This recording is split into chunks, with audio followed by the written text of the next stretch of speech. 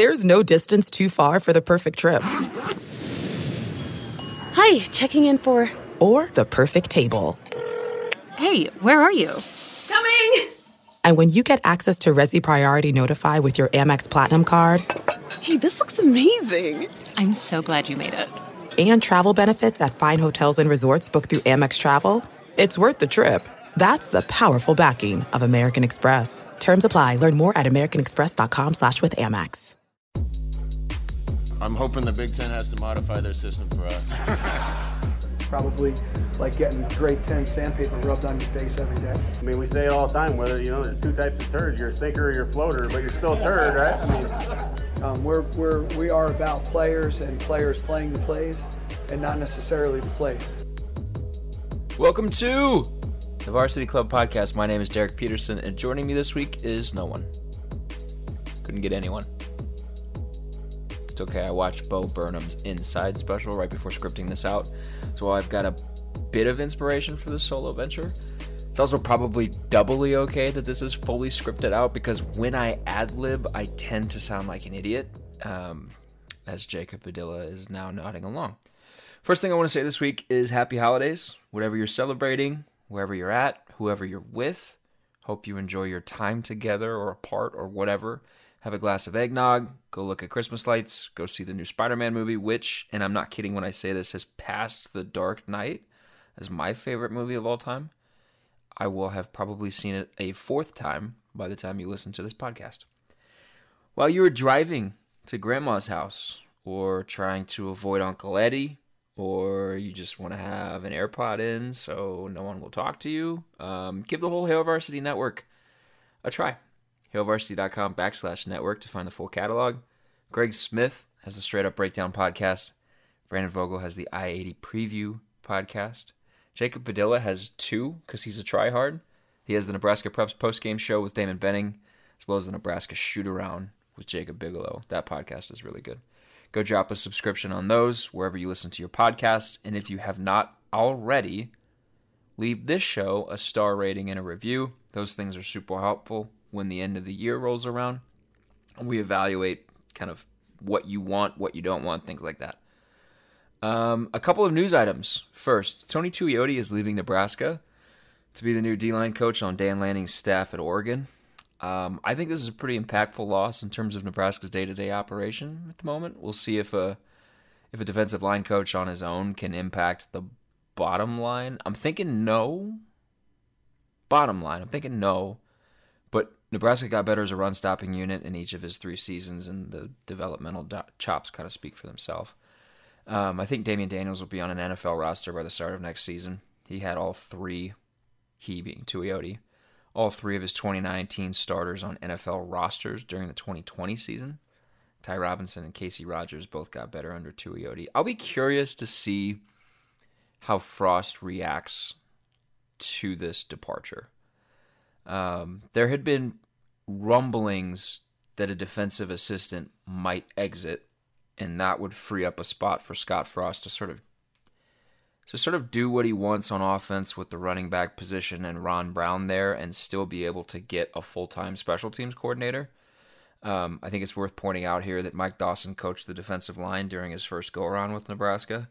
Perhaps, you're looking at a situation where you give him the D-line tag, but he still works with edge rushers as well, maybe. One of the things that he kind of made mention of when he came back to Nebraska was that there's quite a bit of carryover in the way that outside linebackers and defensive ends play in Chin's system.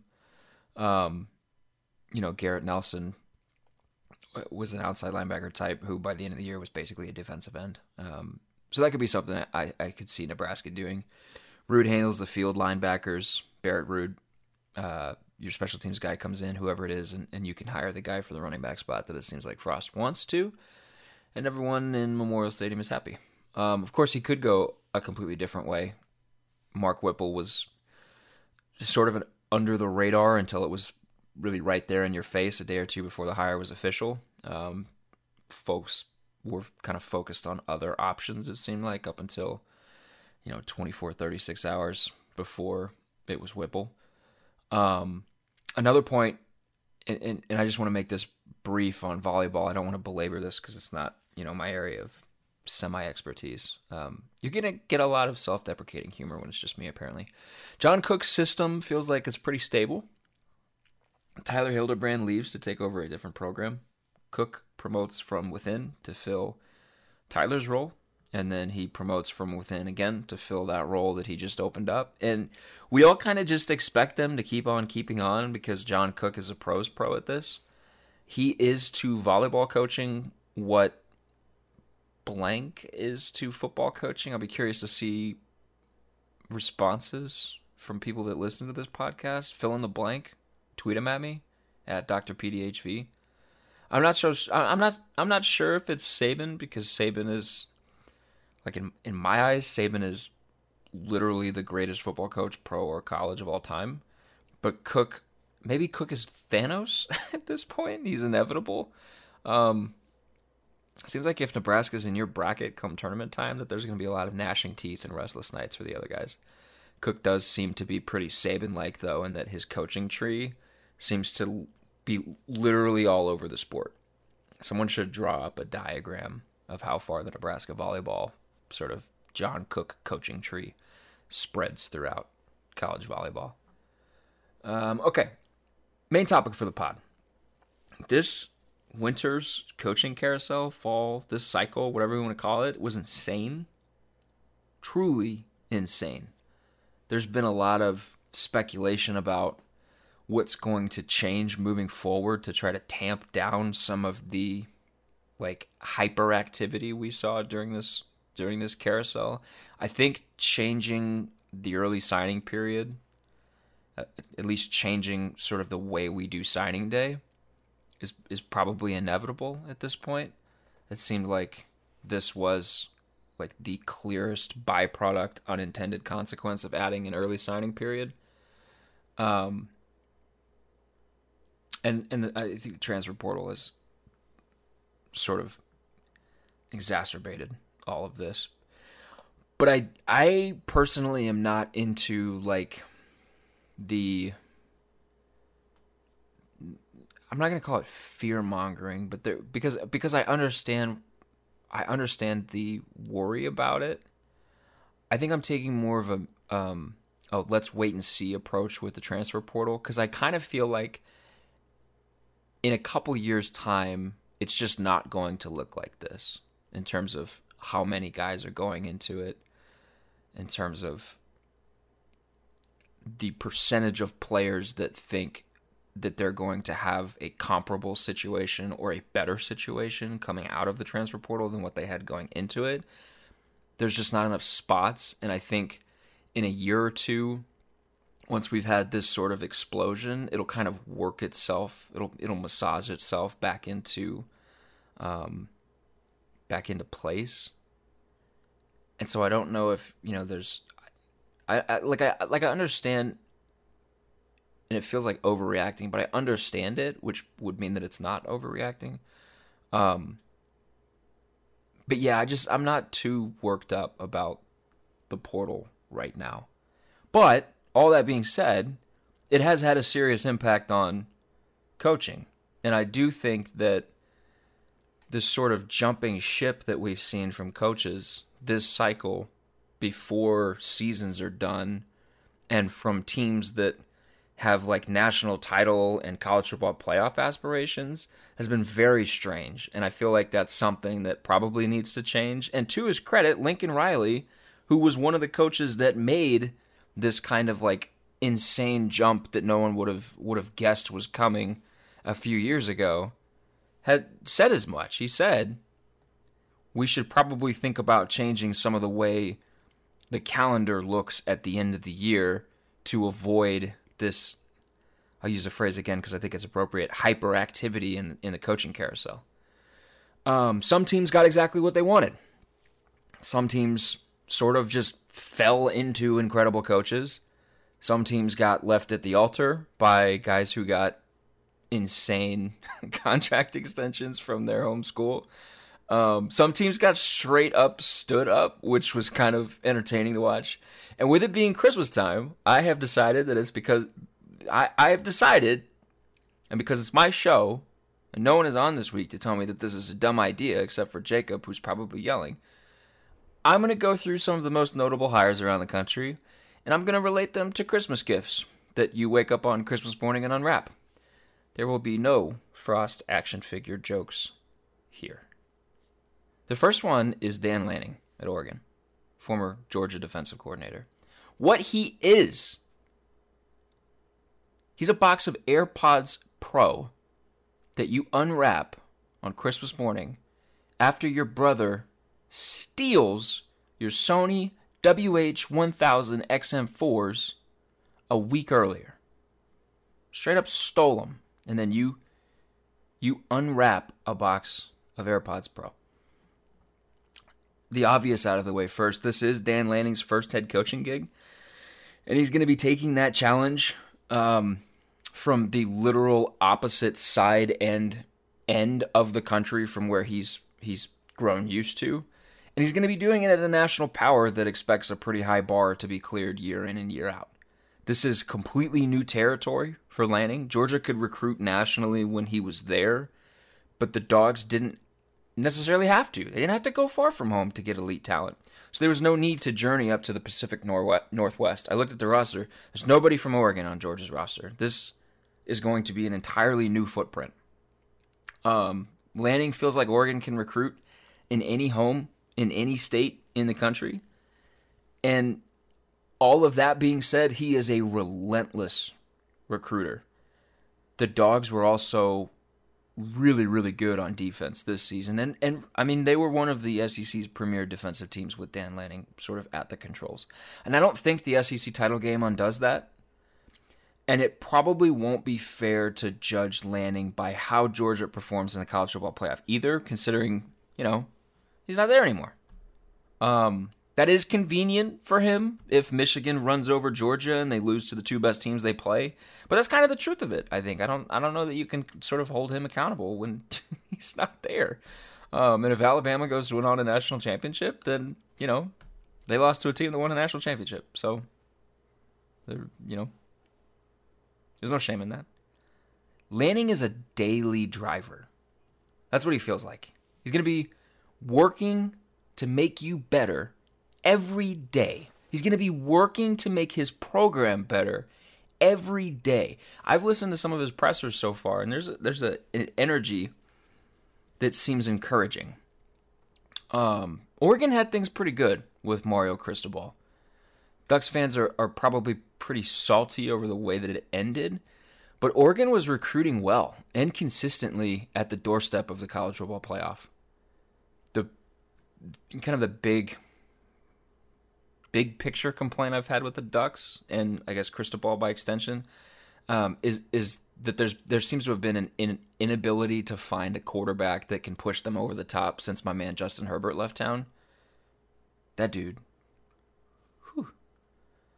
But Cristobal was no doubt one of the Pac-12's premier coaches. He was highly regarded. He was well respected. He was a strong recruiter. He consistently put strong teams on the field. That's consistency from the head coaching spot. I mean, those are all the things that you want. And then he's just gone. You're like, I can't blame Mario Cristobal for wanting Miami. I think everybody could see how excited he was to have this job, though I can certainly slam Miami for how it went about getting Cristobal. But Oregon ending up with Dan Lanning in all of this seems like it could be a pretty nice redirect for the program. Lanning he's putting together a strong staff. I like Tuioti. I like some of the hires that he's made so far. From a recruiting standpoint, it seems like, they're kind of positioning themselves to go head-to-head with USC quite a bit. It seems like he wants to be in Eugene. It seems like he's excited about the Ducks brand and what he can do with it. And it seems like he's excited for this new challenge that will be recruiting the Pac-12 and fighting with a revived USC. And everything that kind of entails. I personally really like Lanning, though I know that it can go a wonky way considering the stakes and the context. So you're going from one of the most reliable over-the-ear headphones to an in-ear earbud. May drop out. It might get lost. It's probably going to get a little gross. You're going to have to give it some TLC. And you generally just might not enjoy the listening experience quite the same, or even all that much anymore. But my God, AirPods are awesome. They're awesome. And they're exciting because we are all Apple cultists at the end of the day, and that simplistic packaging gets dopamine pumping when we see it. The upside here is high. My AirPods, which I was skeptical about at first, are, a few years down the road, easily a top 5 purchase that I've ever made in my entire life in terms of cost with respect to use and function. I get utility from them literally every day. And though there were some adjustments at first, they ultimately exceeded expectations. I can see the same thing happening with Lanning. If his recruiting acumen transfers over and Lanning can widen the talent gap between Oregon and the rest of the Pac-12 North, it'll probably be Ducks Trojans for the Pac-12 title twice every 3 years. And that would be fun. I mean, I'm all aboard for that. Offensive coach versus a defensive coach, that could make for some fun storytelling. I'm all in on that. So, I'll go to USC next because it's just a natural transition. USC hired Lincoln Riley, former Oklahoma head coach. What is he? The thing that you're getting Christmas morning. Lincoln Riley, from the perspective of USC, this is waking up to a new car when you've been riding a skateboard to work. That's what this is. The reporting from Trojan Country is that this, in fact, came together relatively quickly. That USC wasn't quite sure if this thing was a pipe dream or actually realistic until Oklahoma lost to Oklahoma State the night of Bedlam. And had OU beaten the Cowboys that night, Lincoln Riley is probably still coaching the Sooners and getting ready to face Oregon with a different team. That all seems pretty reasonable to me. Doesn't seem too far out there. From USC's perspective, this is a end of the night walk-off grand slam. Like, there's no way in my mind that this hire for USC goes haywire. I think there's a chance that Lincoln Riley doesn't quote-unquote work at USC because, and that word work is doing a lot here. The expectations will be outsized. They'll be Hollywood-sized. Many people over there in LA will probably expect national championships and Heisman finalists in short order, and I'm talking like 1 or 2 years. And that is a tough ask for anyone not named Nick Saban. But I think Lincoln Riley will have them winning more recruiting battles for higher-rated prospects and winning more games and blowing out more teams they're supposed to blow out.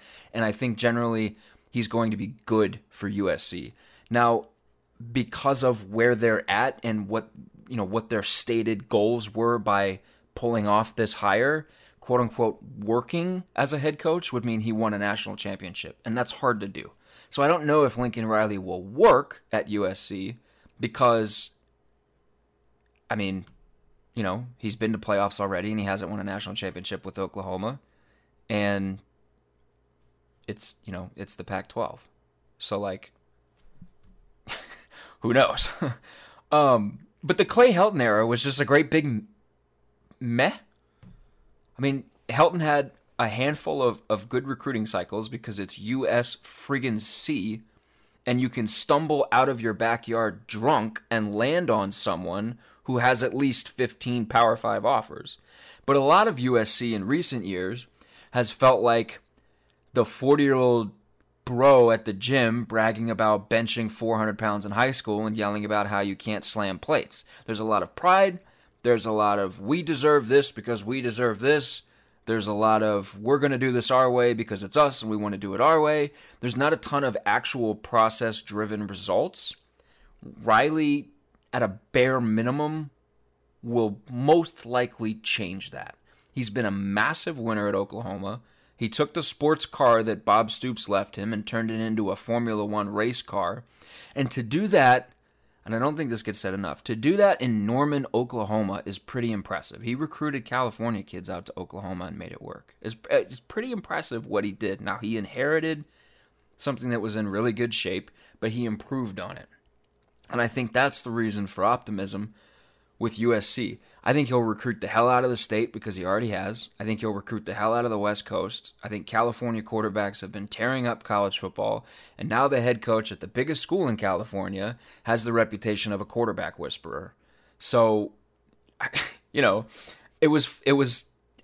I get ready, because it's going to be trendy to hate USC again.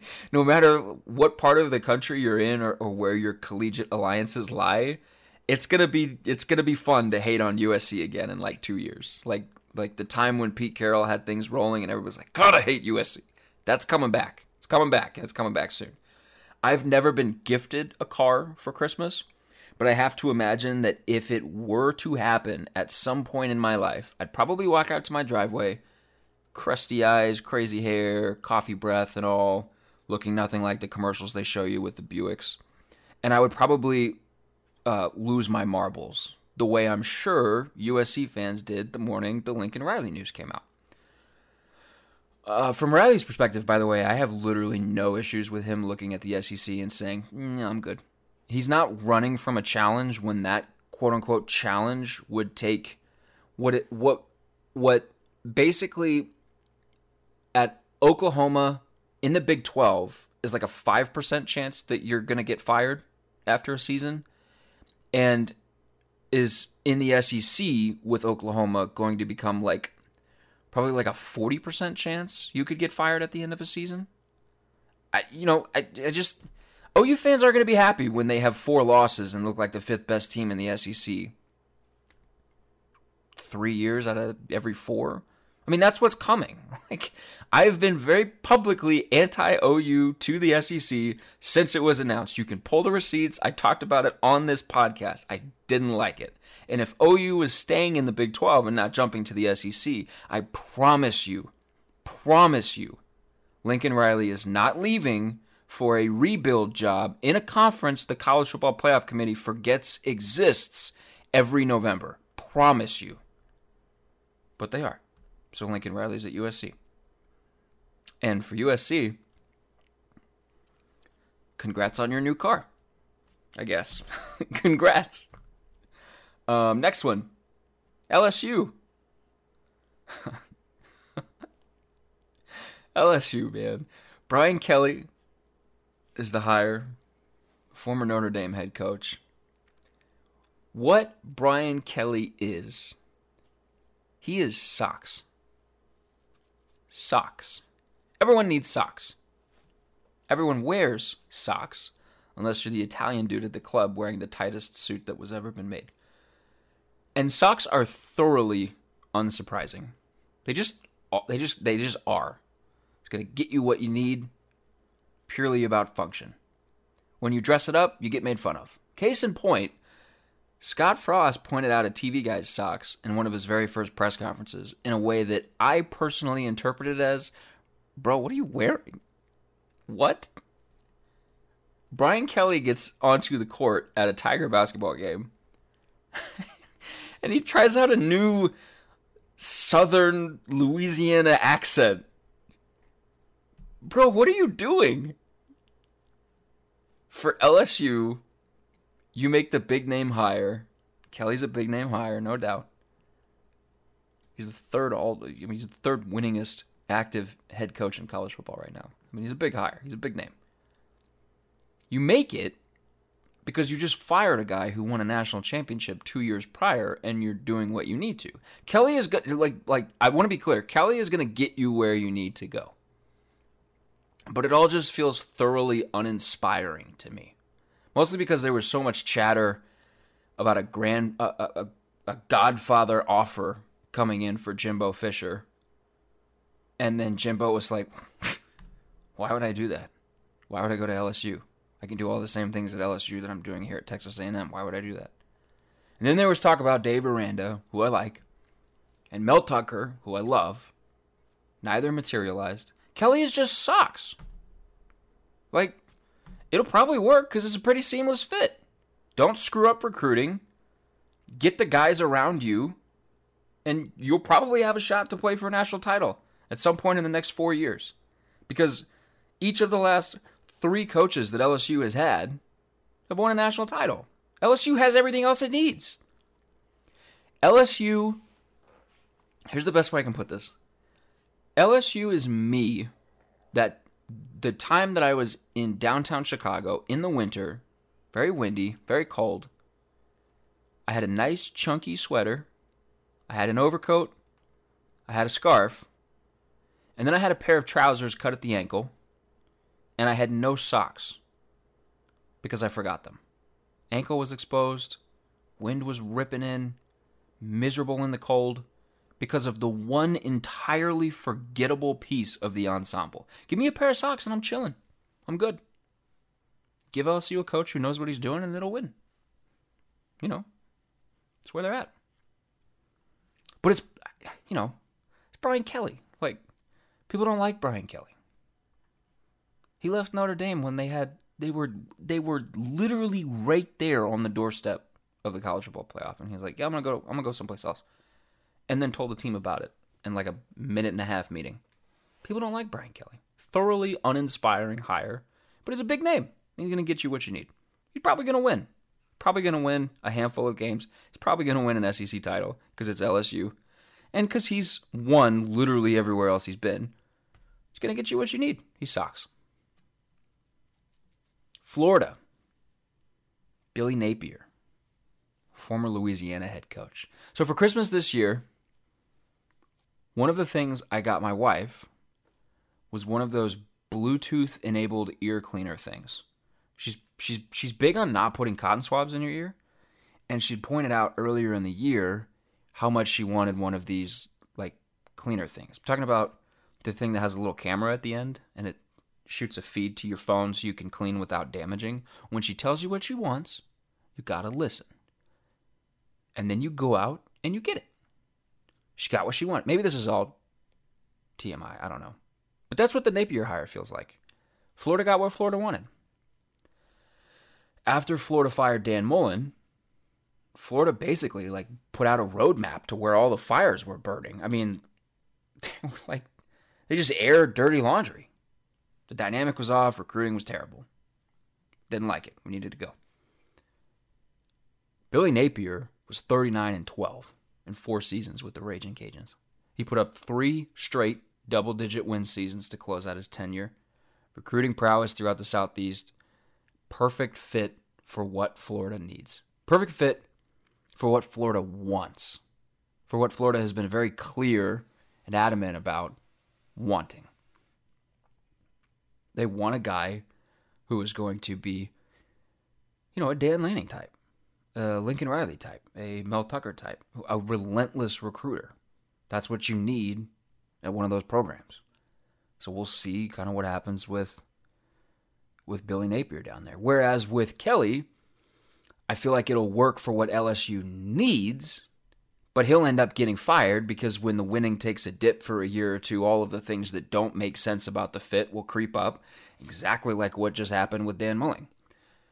But with Billy Napier, it feels like this has the potential to be one of those 10-year, this was a really good hire kind of deals. The thing they wanted that worked out exactly how they wanted. Or, because it's Florida, you stab yourself in the inner ear and you start bleeding and you have to go to the doctor. It's probably too much information again. One more. Washington. Kalen DeBoer. I probably just butchered his name. Former Fresno State. It wouldn't be a Varsity Club podcast if I didn't kill somebody's name. Former Fresno State head coach. So I got this fleece pullover for my family a few years ago. This is what he is. I'm going to tell a story. It was an item from Off List, and I'm friggin' weird. I'm a weirdo. I'm picky. I'm a control freak. I get a little hesitant when you go Off List. The fleece itself was a new color that I didn't have a ton of in my wardrobe at the time, and it was a style that I didn't wear a ton of very often. Flash forward 2 years, and I wear it pretty regularly. Turned out it was an excellent gift. Function, form, longevity, everything you look for. Washington was reportedly interested in some big names. That job is a sneakily good one. And Chris Peterson, who still has quite a bit of cachet in the coaching world, Washington's former coach, was, I don't know if he was pulling the strings for that job, but he definitely had a lot of input. And he was reportedly enamored, very enamored, with Baylor's Dave Aranda and Iowa State's Matt Campbell. Now, those are big names. They're not like Brian Kelly big, but on the scale of Washington, it's a big name. That's a splashy hire. Campbell had the Cyclones in the Big 12 title game in 2020. Aranda had the Baylor Bears in it and winning it in 2021. And yet it's DeBoer, former Indiana offensive coordinator, turned Fresno State head coach, turned Husky. He's the one that lands the job. It's not the sexiest hire, but the former Fresno State coach has won literally everywhere he's been. From the NAIA to the Big Ten. He has a way with quarterbacks. Now he's going to have to fix one of football's most lethargic offenses, all while fixing whatever happened to Michael Penix Jr. this past season. But that coach-quarterback marriage worked in 2019 in Indiana, and then we saw what Penix did the year after. He could be a win from the off-the-list variety. It's kind of where I'm at. I think Washington is super interesting as you move forward. I could go on with a few more, but I suspect that's probably enough of my voice for one setting, so we'll wrap up there. I do want to give one very specific shout-out first to Jake in Arizona. I got your letter. I just want to say thank you. It made my day. You're awesome. I also love the Arizona Cardinals because Larry Fitzgerald is one of my favorite receivers ever. So I'm glad that was in there. Glad that you enjoyed it. Have a Merry Christmas, dude. Thank you for listening. To the rest of you listening, I will be back next week with another show. In the meantime, keep reading HailVarsity.com. Be good, be safe, enjoy the snow if you're somewhere that gets it, and just know that I am incredibly jealous. As always, shouts to Cam for producing this show. Shouts to you guys for listening every week. We'll be back next week. Thanks, guys. A Huda Media Production.